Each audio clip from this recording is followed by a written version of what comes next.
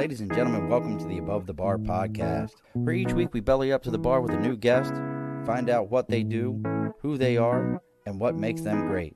So sit back, relax, and enjoy.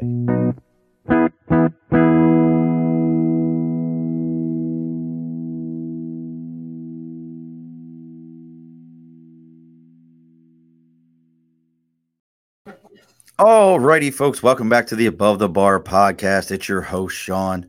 We have bellied up to the bar today. We have with us, we're going to just say he's a ruggedly handsome gentleman. He's joined us. He even told me he wore a special shirt for me today. How lucky can I get? He has probably one of the best podcast names that I've heard in a long time, that if it doesn't make you stop and go, well son of a gun, I got to figure out what the hell this is all about. I don't think anything under the sun ever would. And I'm going to butcher his name because I spent half the day trying to repeat it to myself and going, I'm not going to mess this up. Devannon. Perfect. See that? I knew I spent all day for a good reason. We are joined by the host, creator, everything else under the sun of Sex, Drugs, and Jesus, Mr. Devannon Hubert. Look at that. You even get applause and everything. How are you there, good sir? I live for the applause. That's like one of my favorite memes. So it goes something about what's your dream job? And the woman goes, honey, I've told you I do not dream of labor. Or something like that. I love that one. So as we're getting ready to do everything, again, welcome to the show. I think it's fitting to have you on today. As we always say here at the Above the Bar podcast, no topic is off limits and everyone is welcome. So I think today being the first day of Pride Month, hearing your story, hearing what you had to go through, I think this is quite fitting. And we didn't plan it this way. I was just looking for an opening for him to come on. And then all of a sudden I'm like, hey, wait a sec. Shit, it's Pride Month. This is perfect. Right. Doesn't get no better than this. It's like I almost planned it. But trust me, folks, I'm the worst planner that there is. So let's get the bar open. Let's get everything situated so we can get everybody knowing. For those of you that are watching us right now, make sure you share this to all your favorite yard sale sites and everywhere else that you belong to, a group on Facebook or wherever you're listening, so that they can all go ahead and jump on here and ask questions. As always, please ask questions. Let us know what's going on. First things first, though. I'll move the mic off to the side so everyone can see it. You a football fan? Are you a football fan? On some days. Depends on how hot the guys are. Fair enough. Fair enough. It's all about the tight pants. I get it. Exactly. So we've got our big board for sticker and a cause. If you have something that you believe in, something that you're supporting, make sure you reach out to us on our Facebook, our LinkedIn, our YouTube, our Twitter, our Twitch. They're all the Above the Bar podcast, even our parent network, Earplug Podcast Network. You can reach out to us there, and you can send us an email at theabovethebarpodcast@gmail.com. You let me know what it is you're supporting, what it is you've got going on. We'll read about it live on the air, and we'll put your sticker on the big board so everybody knows what you've got going on and they can support you also. Also, if your media seems like it might be on drugs and you need to get it cleaned up, make sure you reach out to Media by Dibs. That's DIBS. You can find him on Facebook at Media by Dibs, and you can find him on Instagram, Media by Dibs. Our Instagram is the Above the Bar podcast. I expect that you're already following that. But make sure you reach out to Media by Dibs. And if you go on to LinkedIn, it's Andrew Dibble. And you mention to him, belly up to the bar, he's going to give you a 10% discount on your first media order and a free consultation. The bar is open. It's all done. How are you, Mr. Devannon? I'm pretty fantastic. How about yourself? Oh, any better would be illegal. So now I'm in Albany, New York. Where are you at today? Baton Rouge, Louisiana. I love Louisiana. You guys, have you ever had a snowball in Louisiana? Like, you guys in New Orleans are like the only other place besides Baltimore that has snowballs. You talking about like an actual snowball made, or one that you eat? Like a snowball from the sky? You're talking about like a No, not like a snowball from the sky. Like go and it's the shaved ice with the syrup on it. Yeah, we got those here. See, that's the thing. Like, you guys and us are in Baltimore, like the only two places that I know of that have those. Not Italian ices, not the chipped ice or none of that. I'm talking like out of the machine, you put the syrup on it, and then you put marshmallow fluff on top of it. Well, you kind of have to go to the hood to find shit like that. And so I told you I'm from Baltimore, bro. Baton Rouge is pretty hood. I mean, I told you, brother, I'm from Baltimore. It don't get much hooder than that. Look, see, Carol's over here. My friend Carol. No one wants a snow cone. That's that thing that like was as hard as a rock, and the paper used to always like fall apart, and then you suck the juice out of the bottom of them. Do you remember those? Yeah. Yeah, we're talking about snowballs. So tell us, let's get into this, because as soon as you told me you're down there, I love to eat. There's a fat kid that lives in my soul. and when you talk about Louisiana, that's like one of those food meccas for me. So let's get into this a little bit. So let's talk about where does the show name come from? I love your show name. I really do. Well, thank you, man. I appreciate that. So Sex, Drugs, and Jesus came about while I was writing the memoir. And in my book, there's a huge, an overarching theme of sex. And a lot of sex, there's a lot of drugs, and there's a lot of Jesus. And so I was like, why fuck around with it? Why beat around the bush with the title? Let's just call it what it is. And so we have sex, we have drugs, and we have Jesus. And I named the podcast the same thing as I did the book, because there was really anything that there were no more relevant topics or titles that I could come up with than that. And now you mentioned, because I went back and I don't do a lot. Most people that know me, I try to do as minimal of a research on my guests as possible. And that's not to be mean, because I want to be just as surprised as everybody else as we're learning about each other and what's going on here. But I read that. So when did you finally realize your sexuality? Because you were come from a church family. Oh, I mean, I knew I liked men since I was like 3. My dad's friends and my brother's friends were very attractive, even at that young age. So the real thing is, when did I accept my sexuality? Okay. So now that's a question. Hold on now. How do you differentiate the two then? Because I knew what my attraction was early on, but then I struggled. Being raised in the church and then going to the military and all of that caused confusion to come up within me, and as it does so many of my fellow people. So knowing who you are, then accepting it, are two different things. So the church caused the confusion, the self-loathing, the hating of myself, and wishing I was someone else, and trying to pray the gay away and trying to date girls to become ungay, and all of these things that so many of us go run out and do. How'd that work out for you? Pray away the gay. You can't do it. It doesn't work. It doesn't work. Doesn't work. There's a documentary on Netflix called Pray Away that's all about conversion therapy and how it doesn't work. Yeah, my best friend and we've talked about those movies, and yeah, it's just not functionally doesn't make any sense. But so did you ever have? Now that's a curiosity. Did you ever go through any of that stuff? Like you were in the Army, right? I was in the Air Force. Oh, that makes even more sense.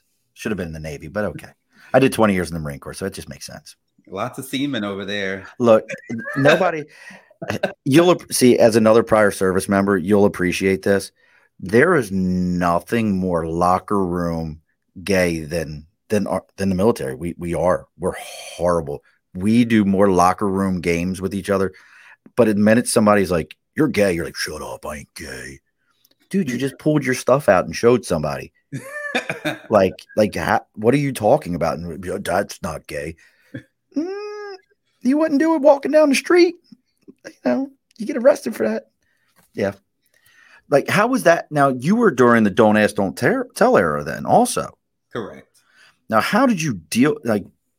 How did you deal with that, knowing in your heart of hearts who you are as a person? How did you deal with that? Oh, I became a total slut because I couldn't. I knew I couldn't. I'm sorry. I couldn't. No, laugh all you want. It's great for the soul and the body and everything. Great for your health. I knew I couldn't have a successful, relationship with a guy. And so therefore at the age of 17, I went to the military. Now I'm off experimenting as we do at that age. And, gay.com was a thing, back then. And, I knew I would have to move around with the military too. So even having like an undercover long-term relationship was really an impossibility because being in the military is usually a very unstable life. Yes. And so the straight people would like marry quickly whoever they found so that they would always be moved around together. But if you weren't straight, that's a luxury you didn't have. So then I just took all the dick I could. Don't hold back for us, man. Don't hold back. I mean, let it out. You be you. Don't hold back. And it's funny because I've you mentioned the gay.com, but I've heard, being in the Marine Corps, and I got to fix my chair. I got to get a new chair. My freaking hydraulics in my chair keep dropping on me. But you've heard, I remember hearing back as the internet was kind of first becoming a thing and all that, there was, there's secret codes. You don't know those codes. And there was websites, and then there was an app that told you how close you were to somebody else who had that app. Did you ever use any of those kind of things? Yeah, once gay.com became a thing of the past, and then the app started to come out. So you have your Adam for Adam, Scruff, Grindr. Back then you had like Boy Ahoy and all kinds. So as the technology... Wait a sec. You just named about 5. I've heard of Grindr. Those other ones I've never even heard of. Boy Ahoy, this like chocolate chip cookie app. What is this? What is this? I don't think they stood the test of time, but each one has their own niche. So I couldn't imagine what that one was. I couldn't imagine. If I recall, it was kind of like more Twinkie in nature. Okay. Whereas Scruff is more for like hairy guys and stuff like that. Bears and otters. Bears. Look otters, at this. I'm the most aware heterosexual man you know. I just want you to understand that. I'm very aware. We're doing a show on Saturday for the opening of a gay bar. We've had drag queens on the show many a times. So I'm the most aware straight man you've ever met in your life. I knew what bears and otters and shit. That. And cubs. Yeah. And what? Wait a sec. What word? Bears, cubs, and otters. Oh, cubs. Yeah, I guess I get that one. I don't think I've ever heard that one before, though. Maybe I'm not as aware as I know. So you're going through all this, but we're talking, you get into the whole drug piece, you go off into the service. Where did we transition from, hey, yeah, this is who I am. I'm doing a little undercover brother with it. I'm keeping this under wraps the best I can so others don't know about it. But where does it transition to you start to get into the drug addiction side to it? Oh, Lord. Okay, that didn't happen until almost 10 years later.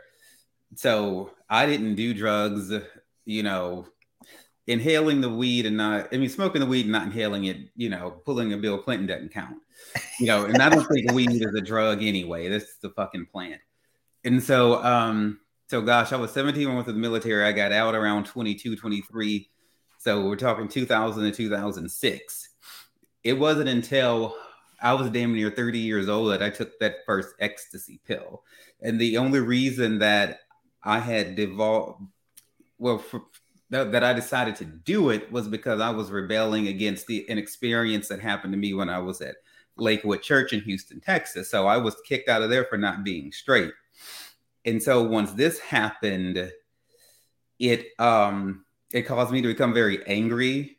And so I was raised in church, was an altar boy in the Pentecostal church and volunteering in church my entire life until I got kicked out of Lakewood. And it would be about 5 or 6 years before I walked into church again. During that gap of time, I was offered drugs as I had been, for so many years. But then now I started saying yes. Everything I used to say no to, I started saying yes to. I was like, fuck it, why not? And I began to seek community, in the nightlife, more in the bars and stuff like that. I was volunteering over 10 hours a week at church. Once that was taken away, I then shifted and filled all of that time with clubbing and nightlife, and I found the community in the streets. Wow. So you I want to stay with this for a minute because I'm really curious. So you created a community with the military, Mm-hmm. got out, didn't have your church community. Now, did you not have the church community when you first got out, or you did have it again? No, I did, and I got out of the Air Force when I was in California, and one of the main reasons I moved to Houston, Texas, was to go to Lakewood Church because I'm very big on volunteerism, and I don't go to churches anymore because I find them to be unnecessary at this point. But but no, I went right into the church community, and I had it up until I was kicked out, and then I shifted into the nightlife. And see, I know now what I didn't know back then, man, was that we seek community in some type of way. We're always gonna be looking for it, and I didn't know that. What I should have done once they kicked me out was went and found like a gay affirming church, which I didn't know those existed too much. You know, I didn't know they had denominations where they're totally okay with you if you're not straight and they don't think you're going to go to hell. Come on, hang out with us Methodists. We're cool that way. We're like the Pepsi One at Catholic, all the same great flavor, just none of the guilt. You know, I'll swallow that. And so, and so I didn't realize that went out there in the night because I used to only go to the club like maybe once or twice a month. And once I got kicked out, I started going every night. And I didn't realize that I was subconsciously trying to find a family again. You were filling that void. Right. I didn't know that then. And I should have went and got me some psychotherapy or something like that because I didn't realize the trauma that being kicked out of a church for not being straight really does to people. How do they kick you out of the church? Like I don't even understand that. That doesn't even register to me. Okay, so what had happened was... See, what had happened was... I was all like ate up. You know, I was volunteering and I was trying to be on staff there. And so they did they did a social media check. You know, I had been volunteering there like 2-3 years, but that wasn't enough to vouch for my character. They needed to ask MySpace as well. That's how new social media was. We're talking MySpace days. And so I had like a nice raunchy picture on there because we got tipsy one night and I did like a photo shoot in my underwear. And I was like, well, fuck it, I'm cute. I'm just going to put this on my MySpace page. So I judge no one for being vain in their 20s because fuck it. It is what it is. It is what fuck it is. And so they found this picture. So they called me into the office, the kids choir director and the adult choir director, because I was affiliated with the kids program and the adult choir because I sing and everything and stuff like that. And they were like, we found your photo. We can't believe what you've been doing. And they say we see you've been hanging out in Montrose, like in the gay district. And they were like, you can't be doing that with them hanging out there with those people. And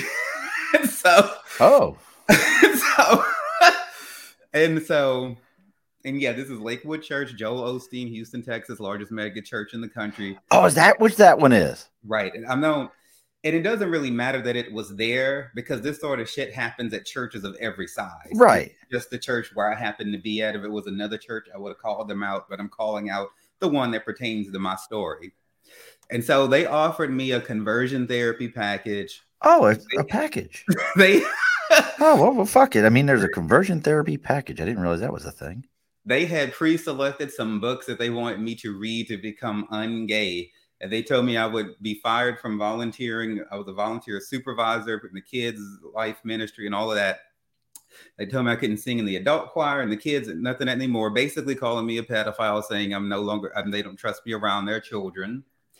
They said I could be demoted I could be an usher or a greeter. And then once I'm not gay anymore, then maybe I could work my way back up into their graces. Just like we're going to ungay you. Let's just get the ungay out of you. That's wild. Now, this is the same guy who basically robs people continually. Joel Osteen. That guy. People, actually, a lot of people do refer to him as, a thief in that manner. So if that's how you choose to see him. I just look at his father, who was nothing like that and started that church and was very like spreading the word in his way. But even the mother has come out and said that, no, like dad never planned on it being like this. I mean, so it's very interesting that they would do that to you because again, one of the tenets of Christianity is judge not unless ye be judged. True, but there's what churches like that say to the public, and then there's what they do In behind the private. scenes. Now, my first mistake when I was filling out the application to volunteer in Kids Life, they had on there in bold letters like if you are homosexual, that they do not want you around their children. They had that on the fucking application. Now, just getting out of the military, I'm thinking, okay, this is another one of those don't ask, don't tell situations. So I'm not trying to fuck any children. It's not like I'm Catholic or anything. And so I'm just gonna like Oh God. mark no to this and go and volunteer and do this good work like what I'm trying to do. Right. I got plenty of grown-up dick to take. I don't need anything from little Johnny. And so, but actually they take it quite seriously. And there are some people who, just like you see going on in politics today, basically, if you're not straight, you're a pedophile. To Republicans, to people who are conservative, like the Osteens and stuff like that, they don't say that shit on the cover, but behind the scenes. And then when they were firing me from volunteering, man, they tell me I'm not the only one. They were like, we do this all the time. And then you have churches like that that are always bitching about not having enough volunteers. And I'm all like, well, bitch, stop firing them. They won't have these issues. Wow. So, I mean, and it's interesting. So you, at this point in your life, you've distanced yourself from any organized religion at all. Right, because in the pandemic helped me with this. I was like, you know what? It finally occurred to me that I actually grow more spiritually and I feel closer to God when I'm alone. When I was spiritually immature, didn't realize I used to think that the closest I felt to God was when I was in worship at a church. I used to think I had to go to church to really connect with him. But then as I grew, I outgrew churches, and I think we all should. Church is nothing more than a school. It's a place you go to learn. So it's like college and all other things. You shouldn't be in school forever. Eventually, you should know how to approach God, how to worship him and praise him and to learn about him without a fucking preacher. You shouldn't be in school forever. And so I don't think you need him anymore. Well, that was the whole thing why they say that I think it was one of the lost books of Peter was removed from the Bible during the Constantine Reformation, was because he made a comment along those lines like, no, you could just, anywhere you go, you're good. And that took away the idea of organized religion, going to a church, and all those kind of things. I'm just curious, have you ever looked into anything like, and I don't know if this would fall into something that would even interest you, the Sisters of Perpetual Indulgence? I'm aware those are the guys, girls, or whatever that run around dressed like nuns. And yep, and we've had them on. We have I have friends that do that also. That's I was just wondering if that was anything that you ever thought about, like not necessarily from a religious standpoint, but more of like where you said finding that group community kind of thing. Anything like that ever interest you?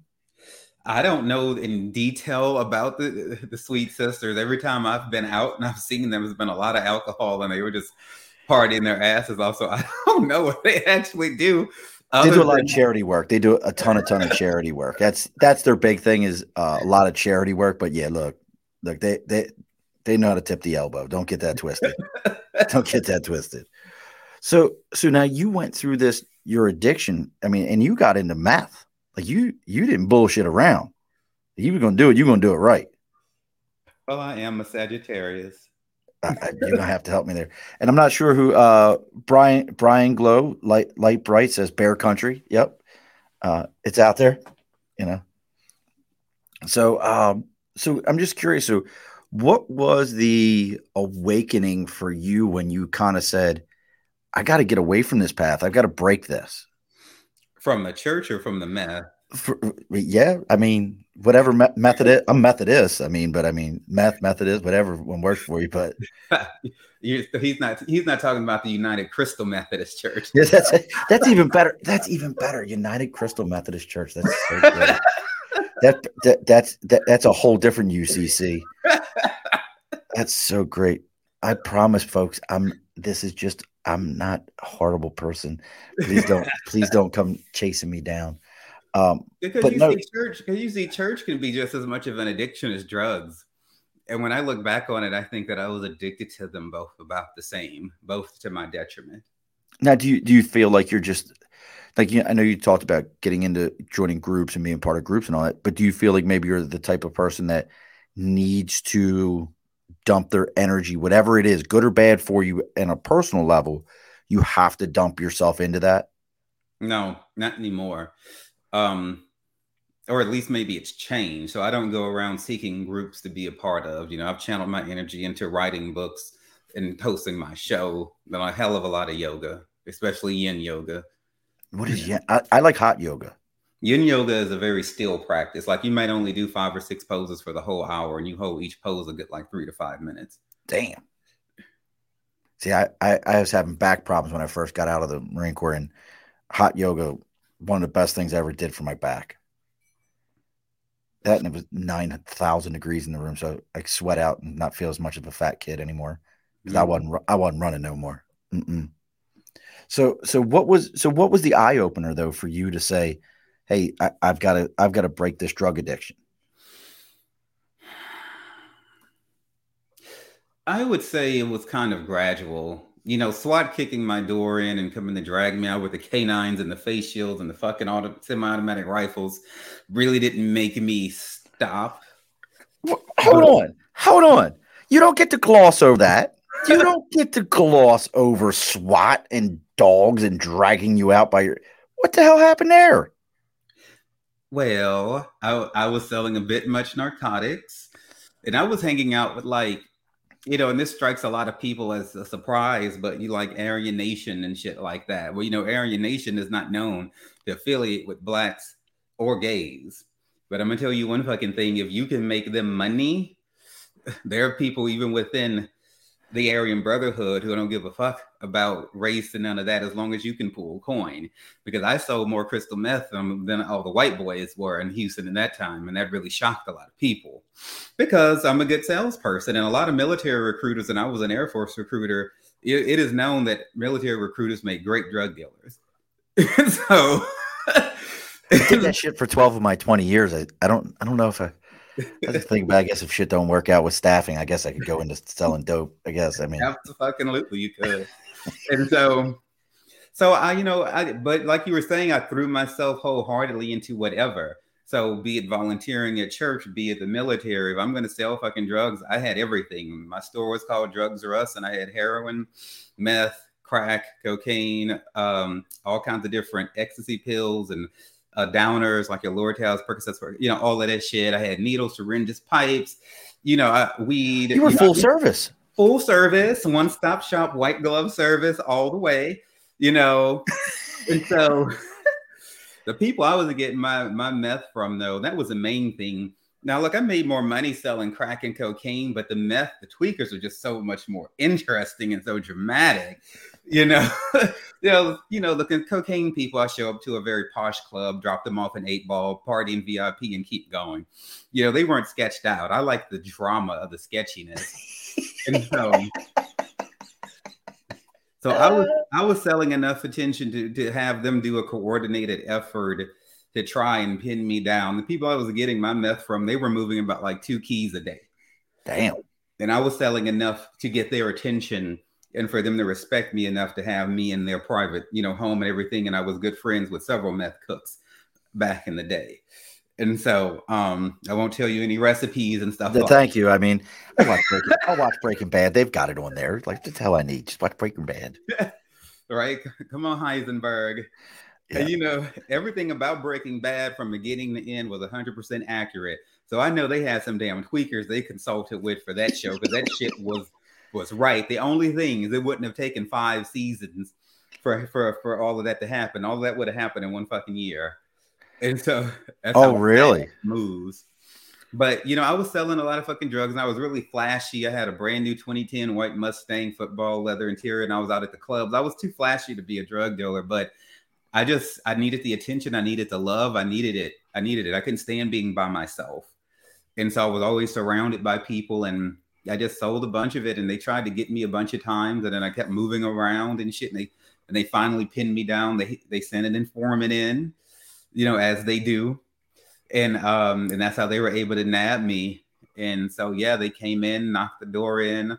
It had to be 2040 fucking Kevlar vest, face shields, semi-automatic rifles, helicopters zooming around, the canines and everything. Oh, shit. I think the informant told them I was some Frank Lucas criminal, murdering drug dealer, but really I was just a scared kid who'd lost his way. I didn't own guns. I hate guns. Always have. I wasn't violent. I was just good at sales. And so I mean, hey, look, you're honest. Look, I ain't trying to hurt nobody. I'm just trying to sell my shit. I sold a grown ass people shit that they wanted. I don't think that should have been illegal, but whatever. They didn't sell to kids or anything like that. And so, no, that was the first arrest, and then there was that was the second arrest, and then there was like some other ones. But the turning point came, I don't know, like after I got back here, because they had to transfer my probation from Texas to Louisiana, and just over time, constantly getting into trouble and everything like that. It was like I kind of did a harm reduction on myself without realizing it. So what does that mean, harm reduction? Harm reduction is a form of recovery that's like speaks against, say, like the anonymous movement and all of that. So that means, so like me, so I used to shoot up meth a few times a day. So now I'm in Louisiana where meth is harder to find. At least at that time, I didn't know where it is. I know where it's at now. So I'm like, well, what can I get my hands on? Well, crack. Crack is not as intense as meth specifically. So I started doing crack instead of meth. And so then I started doing it less and less and less over the years. So harm reduction means you're either going to do the same drug that you're doing, you're going to give yourself permission to do the same drug that you're doing, but you're going to do it less, or you're going to switch to a less intense drug and also do it less as you begin to slowly step yourself down off of it.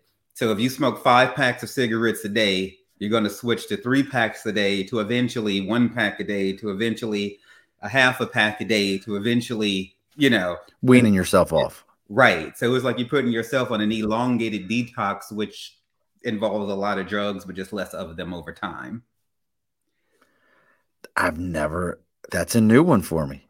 And it is not so much that I decided, I could see that it wasn't working for me. Okay, so and my body was rejecting it, it was tearing my stomach up. I couldn't rest well. So just logically, I couldn't party with it because I had fucked around and got HIV, which I found out I was HIV positive on a voicemail, like back in on a voicemail. Yeah, I had a really shitty doctor.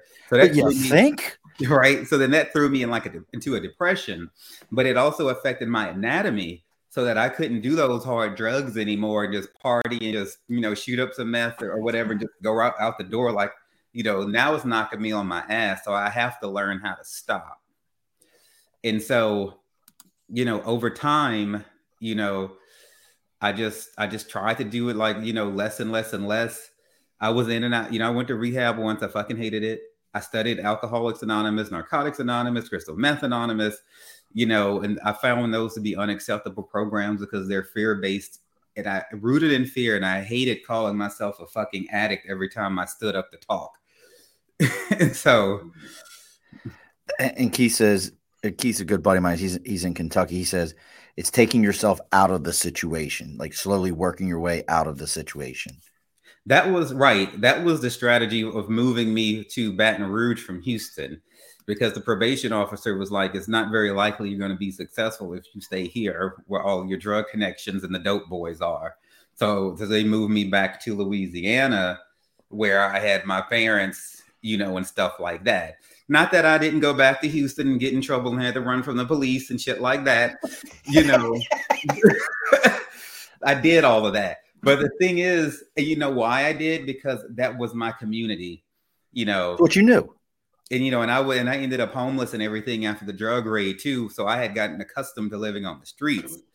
And so what I realized now, what I didn't know then, like asking somebody to say, like, stop being homeless, to give up drugs is not, you're asking them to throw away the family they know, the community that they know, whether it's no more dysfunctional than houses that are in fucking conservative neighborhoods. You got problems everywhere you go. But in a lot of those dope houses, they took me in on cold nights when I couldn't go anywhere else. They were their own version of Code Blue. They were their own version of love. That's deep. So that's seriously deep. You understand that, right? Like that's a level right there you just went to that, we all kind of associate the New Jack City drug dealer. Do you know what I mean? That ultra violent, everything that, it's just anger and nastiness and give me my money. We never would associate that there was its own form of love. And Key says that's real talk, man. That really is. I mean, you're getting into some deeper side of a lot of this. So how long have you been sober right now? I don't know. What fucking month is this?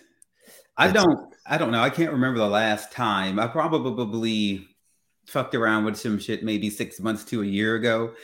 I stopped fooling with the whole time thing because that's the shit that they teach you in the anonymous movement, and I feel like it's a trap because it makes it seem like your sobriety is relegated to a certain length of time rather than a decision to be sober. And so, which creates anxiety about how long can I then maintain this sobriety. And then should you fuck up and get high in however much time, then every damn time I saw it happen, the person came down so hard on themselves and then they would just go out and just start getting even more high because they felt so fucking guilty because of the pressure the programs put on you to maintain a certain length of time, or as Keith is saying, count down till you fuck up again. And I don't like that because you know what? To me, first of all, I don't think drugs are bad. It just, if you decided that they're too much for you, then that's you. But if you were sober for a month or a week or a year or 10 years, and then you go out and get high, I don't feel like you just lost that month or week or 10 years. You had one fucking high day, and then that's it. There's no need to get all dramatic and cry and go running off. But if you've built up this expectation and this fear, like they tell you in those programs, like if you get high, you're going to lose everything, and they try to scare you into staying sober. So what I did after I was a year and a half sober, one time I went out and got high, like intentionally, just to see if what they were saying was true, because I got angry at the anonymous program for telling me what I could never be able to do. I'm like, bitch, don't tell me that I have to be an addict forever, So I was like, let me see if I go get high if I'm going to really lose everything like they said. And no, I didn't. And I'm not suggesting people go and do it, because I did that shit out of rebellion against them, because I realized that this program is trying to limit me and control me. And I also found it to be quite hypocritical, because you want to be a spiritually based program where everyone can believe in a different God. I can worship the fucking chair if I want to, or the fucking rose bush outside, myself, you, the group, whatever. Well, if I believe in the Trinity, which I do, how you going to tell me that God doesn't have power to heal me of being an addict? Like, why can't he do that? Why do I have to be an addict forever? Nobody could give me an acceptable answer on that. And so I told them to kiss my ass. So I love your approach, brother. Seeing you, I'm going to have to tell you something. I mean this with a lot of love. You ruined one of my good questions about Houston, because I want to go to Houston, but you ruined one of mine, because now I'm like, I can't go to Houston. My man says, you know what? We can't go to Houston right now because I want to eat Viet Cajun, but I can't ask you about that in Houston. So you get to this point. You're now in Baton Rouge. You're getting your act together. How do we get started on the podcast? And let's not forget, because I'm gonna switch it up here, because everybody's seeing the scroller, sexdrugandjesus.com. Make sure you go check that out. You check out Devanon's podcast, Sex, Drug, and Jesus podcast. Make sure you get into that. But I want to also mention, you even dumped your energy into a clothing line. Where does the clothing line and the podcast and all that kind of come together?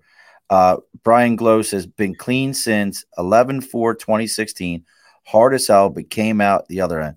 Brother, this is for you. Congratulations, Brian.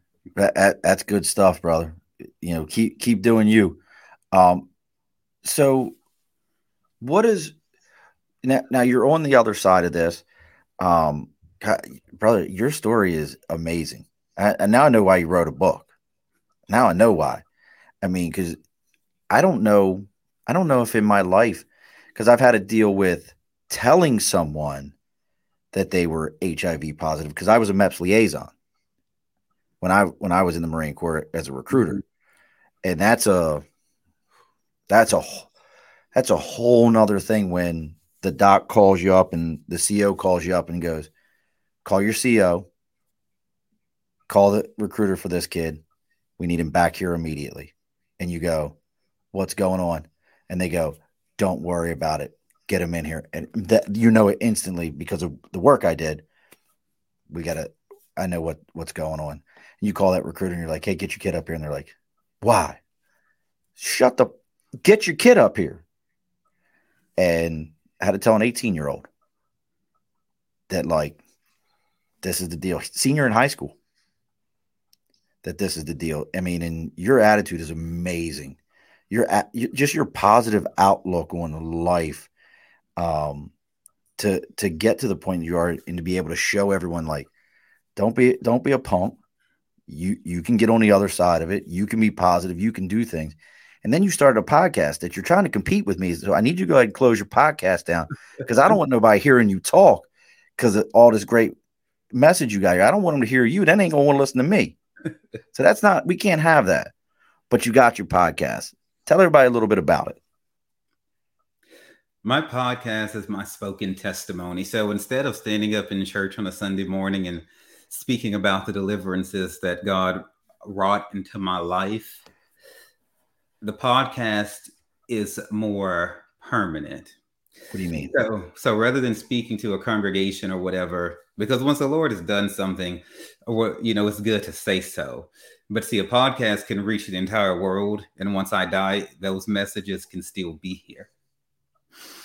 So my podcast is like my living testimony, which is also ever evolving. So now, is it just you talking, or do you bring guests on? What can people expect by listening to your show? We're in around episode 53 now. And so far it's been me interviewing other people. I will start doing some solo episodes very, very soon. But so it's not just my story, it's other people's stories too. I wanted the contrast there. But now that we are, a permanent show, and most podcasts don't make it past like the first 10 episodes. 10 episodes, that's the magic number. And so now that it's looking like we're going to stick around a while, I'm going to start doing some solo ones. But, I hope to reach people and to be transparent and vulnerable through every medium that I can. So the books, the show, whatever else I can get my hands on. Now, you definitely come off, Devannon, as somebody who has no problem in telling their story. But when you got that mic in front of you and you got to this medium here, was it more of a challenge, or did it feel like an old friend that you were getting ready to have a conversation with? How did that manifest for you?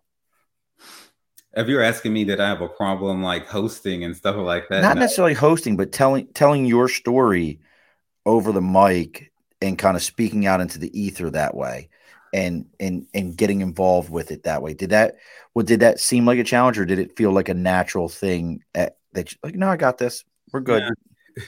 Look, once you done lived on the streets and had to go through all the things that I have to try to rehabilitate my life, and the things that happened to me in Houston, going from making $70,000 a year to being homeless in the same city, everything that happened to me was very public. So whatever pride that I had was dissolved back then.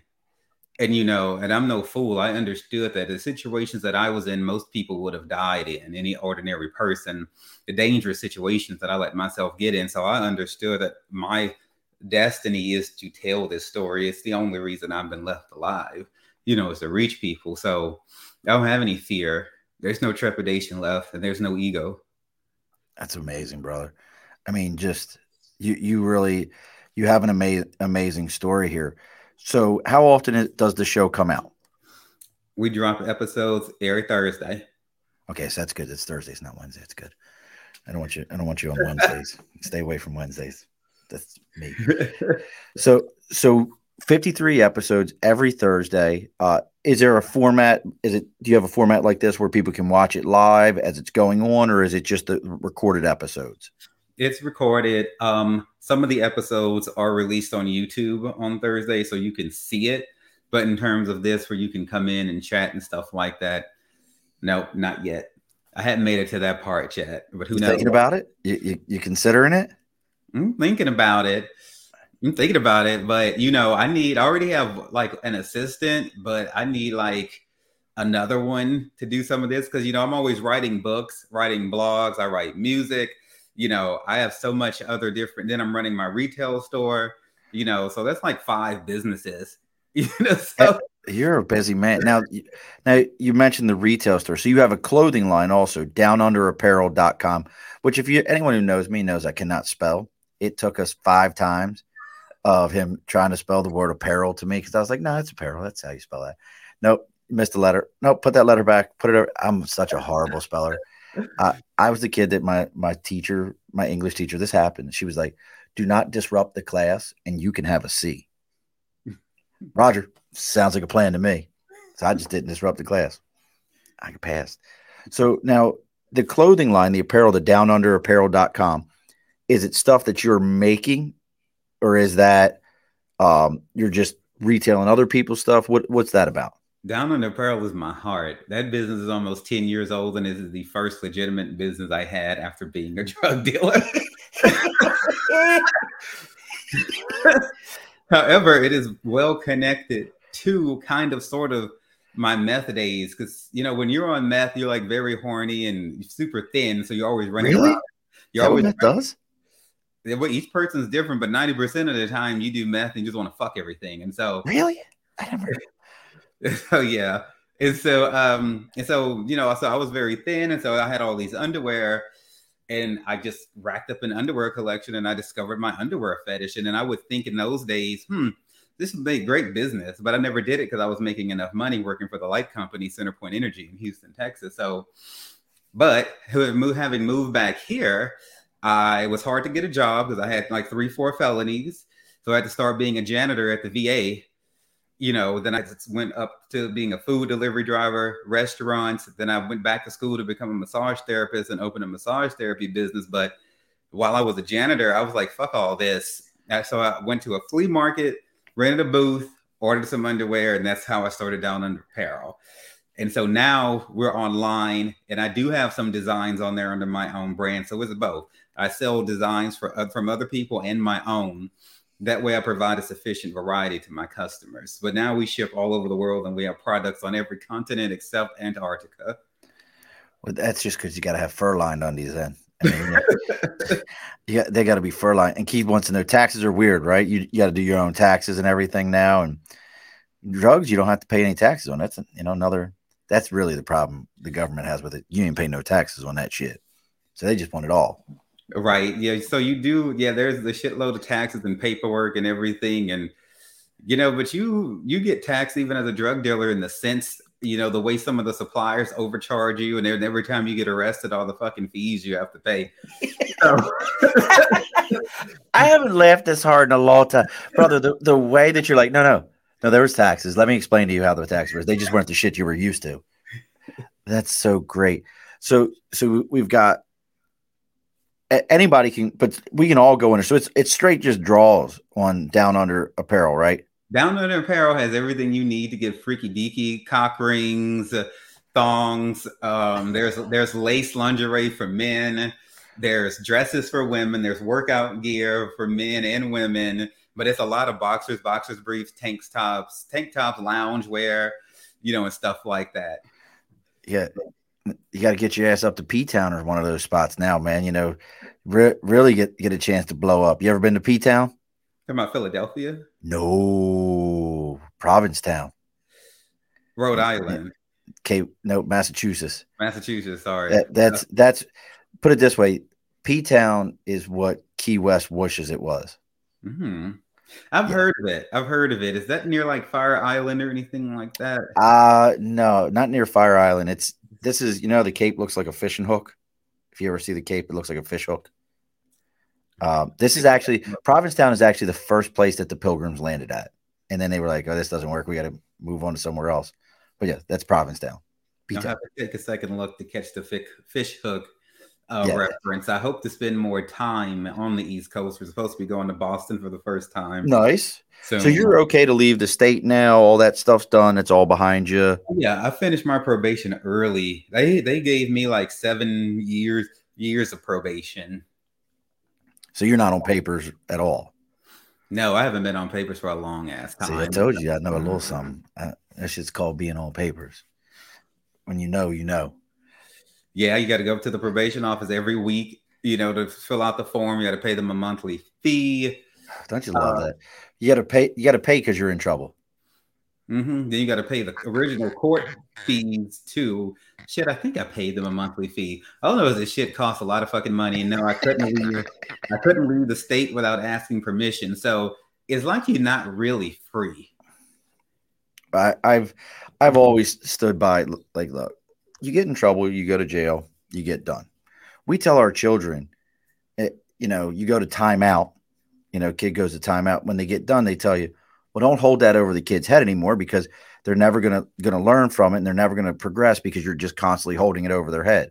We tell that as parents, but for some reason, we can't get that through our heads in the legal system. That somebody made a mistake, they've tried to get better from that mistake. We're going to hold that over your head. Like you said, 3-4 felons couldn't get a job.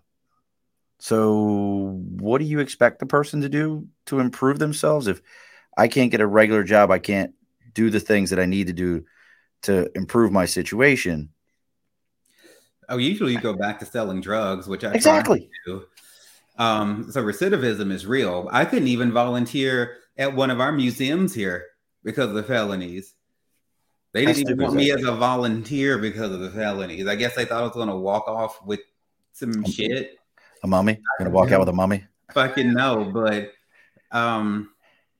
it's amazing to me. I mean, is there anything that you learned throughout this that, obviously we could sit here and say, oh, is there something you wish you wouldn't have done? Yeah, not get caught. That is what it is. But what type of things, is there anything that you would say to yourself, if you had that crystal ball, that an eye opener that you think might have put you, maybe not have changed your path, but maybe you've improved where you're going? Does that make sense? That sounds stupid the way I asked it. I'll answer that like as a hypothetical. Right. However, once you read through like my book or listen to the audio book, which I narrated myself, the dreams that I put in there that I had at different stages of life speak to that dark time, and I had to go through it in order to minister the way I do now. So it was unavoidable. Kind of like Joseph having to go to jail before he could rule Egypt, so to speak. So, or asking him what could he have done different, not trust his jealous ass brothers. I'm talking about Joseph the dreamer from the Bible. So hypothetically speaking, I would have told myself, you're not straight, so don't ever step foot in a church that doesn't celebrate who you are, no matter what your family told you to do or what your culture is. You, non-straight person, do not go to a church where they don't celebrate you, because you're only hurting yourself. I would probably have told myself not to go to a military that doesn't celebrate you, because again, you're only hurting yourself. And and then that creates trauma and shit like that, which then led to a lot of other bad decisions because the original trauma wasn't healed. So us non-straight folks constantly put ourselves in these situations where we're marginalized and people don't really like us, but they still deal with us. That's bad energy to be around. I would agree with that. Yeah. Oh. And I like something you said, you minister it. You minister the way you are today. Mm-hmm. Are you mentoring others now? Because that's when I think of ministering someone, you're mentoring others. Have you gotten to a point where now you can mentor others and you're working with others that maybe have been in similar situations? when I say the word minister, a minister is nothing more than somebody who speaks what they feel like God is telling them to speak in whatever way that is. My ministry has nothing to do with a physical church or having a group of people specifically to speak to. My ministry is to the world. And so, so that means that I am telling my message through all the means that I have, the music, the podcast, and everything like that. The fieriness behind it comes through that which I have been through, which makes my ministry and my ability to reach people more potent. We're ministering to people now. You know, you don't need a fucking pulpit or a fancy suit or a congregation to be a minister of God or of the word or to preach a message somebody can use. Those things are completely unnecessary. For ministry means you're supposed to give people something practical that they can fucking use, which has nothing to do with all the embellishments that seem to have to do with Christianity these days. Those things are not necessary. You are absolutely right about that. You know, it's you are a breath of fresh air, my friend. I have to tell you, you really are. I mean, your approach, you could really be a bitter, nasty SOB, 100%. You could blame everybody else and everything under the sun. And I get this vibe like you've taken it with a grain of salt and said, no, I'm going to go be better than that. Nope, let me go be better. And it's pretty impressive. I wouldn't say I appreciate that, man. I wouldn't say I took it with a grain. I mean, if it was a grain of salt, it was a huge bitter ass grain of salt. Big nasty dead sea flake. Yes, that I struggled with for years. I was pissed off and angry at that doctor who left that HIV diagnosis. Like, that's incredible to me. Like, so he just was like, just want to give you a call. You got HIV. Have a nice day. He was just fucked up because I had fucked around. Yeah, I was a hoe and I got all these diseases. Shit, fuck it. It was what it was. I enjoy riding dick. And so I fucked around and I got like hepatitis B first. And so I found that out donating blood. They sent me a letter saying, don't bring us your blood anymore because it's filthy. You got hepatitis B. And so now I'm at the liver doctor trying to deal with the hepatitis B. Then he finds the HIV.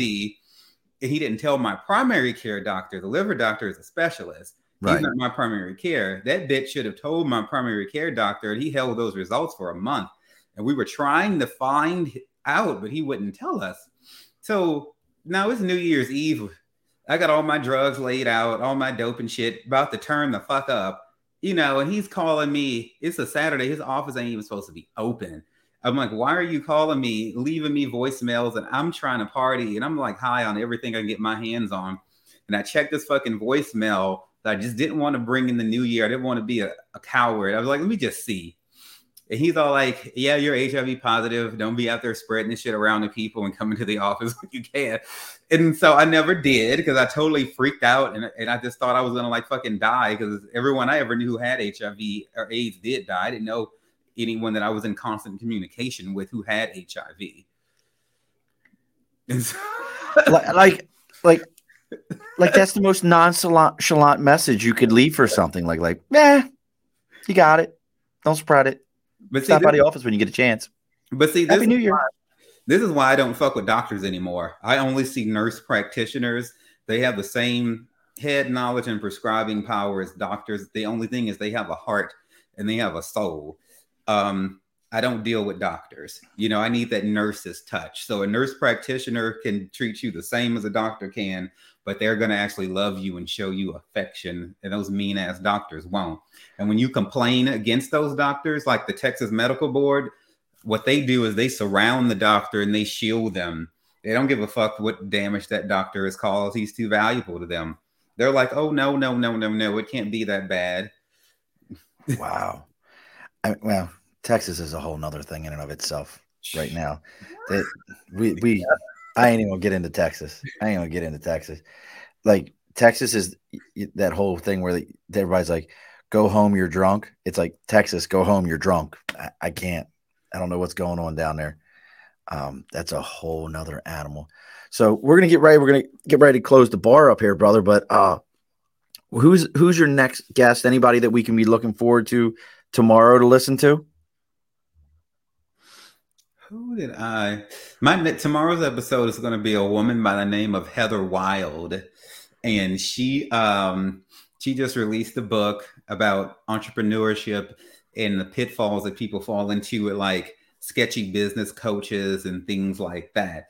And so we spend time kind of going through the book and talking about sketchy shit, and we swap cocaine stories because she used to be in like the adult services, and she has stories about how people used to do lines of cocaine off of her body, everything.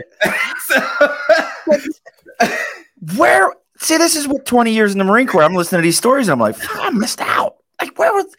I'm not trying to do no blow right now, but damn, I missed out on some shit. Oh, Nathan, my favorite comfort food is seafood. Any kind of lobster, crawfish, crabs, scrimps. Scrimp, yeah. That's it. I love. We just had Argentinian shrimp tonight. Our grocery store started carrying those. They're like big shrimp too. I like them. But so Nate's from Baltimore, like myself. So we're big steamed blue crab fans. Got to be steamed. Don't boil my crabs. You will get kicked out of the house. You will never be allowed back again. They must be steamed. All seafood must be steamed. Steamed works. Anything but fried. See, I'm the same way. I'm not a fried seafood fan at all. Like, I just can't mess with it. I always feel like whenever some place gives me like fried seafood, I will say, I'll take it back. I've had some good fried catfish before. I've had some decent fried catfish, but I always feel like whenever somebody fries your fish, it always ends up like more breading than fish, and it like the fish shrinks and it's like a hollow case around it. You know what I mean? It's horrible. Nate says boiling is wrong. You're absolutely right. Like, if you like to boil your seafood, this is not the show for you in any way, shape, or form. I can't mess with you at all. So we have Miss Heather Wild coming on tomorrow. The book name, you never dropped the book name. My book name or her book name? Your book name. I don't care about her book name. I care about you. Yeah, my book name is Sex, Drugs, and Jesus. It's the same as the podcast. Same as everything else, Sex, Drugs, and Jesus? Yep. Where's it at? Bring it up here. Put it on the screen. That's a great. Who did your cover art? This guy who lives in Greece. And I met him through 99designs.com. And I recommend everybody go there when they're ready to get a book design, a postcard design, a CD cover design, or music, artwork, whatever the fuck you need. It's a great website. Dude, that cover is badass. For those that aren't looking at it, it's a skull with bars for eyes, a crow sitting on top of him. Is that flames around it, or is it in sand? Smoke. Oh, smoke. Meth smoke. Meth smoke around the skull, and then the word sex and Jesus are in red and drugs are in white. Amazon, everywhere you can find it. Yeah, on my website, there's a universal book link for people who hate Amazon. It's like everywhere. And the crow's also holding a syringe with blood in it. Oh, I couldn't tell that. So that's perfect, brother. Dude, that's badass. That's a badass cover right there. I've seen a lot of good book covers. Yeah, I'll tell you, where most of the stuff that you've got, the naming of it and the imagery makes you want to go check it out. Whether you're into it or not, it just makes you want to go like, what the hell is that over there? Well, so I give you a lot of credit there. You know how to market it. That's a good drug dealer life. You know how to market that shit. Let me show you how to market these drugs right here. Go ahead and get you good and high right now, son. Come on over by here. Go ahead and take a little puff of this meth right here. Shoot up a little bit. No problem. Feel good and high, don't you? And they always come back for more. Oh, no. The first one's on me. You'll like it. Come on back and see me. Yep. Get them on the comeback. Oh, shit. That's wild, bro. Like I'm impressed. Such a great conversation, brother. You are welcome at the bar anytime you would like. We're not doing bumps off my bar. There's a bathroom if you need to do that, but you ain't doing bumps off the bar. Nothing personal. People are like, what the fuck is going on over there? It's lost its mind. But we appreciate you. So Thursdays, 5 p.m. or Thursdays is when your show drops. We've got Heather Wild this week. This will be episode 53 or 54 coming out. We've got the book, Sex, Drugs, and Jesus. I almost said rock and roll. So Sex, Drugs, and Jesus. We've got the book that you can check out, the podcast by the same name. We're going to check out Down Under Apparel. Make sure you spell apparel right and you're not like me. And it's Apparel. Don't be illiterate like your host. Can't spell. It's all right. I switch out T's and D's in the way I speak Baltimore. There's no T in that word. Make sure you check out downunderapparel.com. any other things you got going you want everybody to check out? You got any appearances, lives, anything going on? No, just stay tuned. There's 2 other books that I'm working on. One's called Don't Call Me a Christian, which gives my views on the current clusterfuck that is Christianity. It will be a free book, although I'm writing it just as intensely as I did this one. I just feel like I shouldn't make people pay for that. And then the next one is a poetry book. Now, why not charge for that book?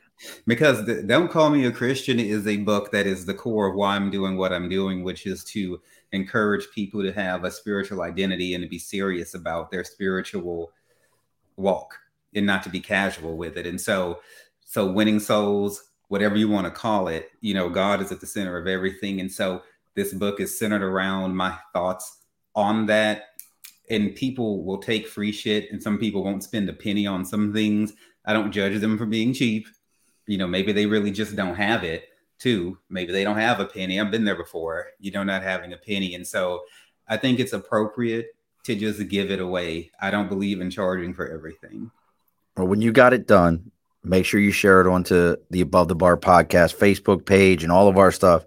You are welcome to share your links with us so that everybody gets to see it. Spread that word. I mean, you're doing the Lord's work. I mean, let's call it what it is, brother. I mean, I'm very, very impressed by all of it. People always ask me, why don't you research your guests beforehand? Because I want to enjoy this shit as much as everybody else. How the hell am I supposed to know it if I already know everything? Like, hey, man, I read this. Is that true? I read that too. Is that true?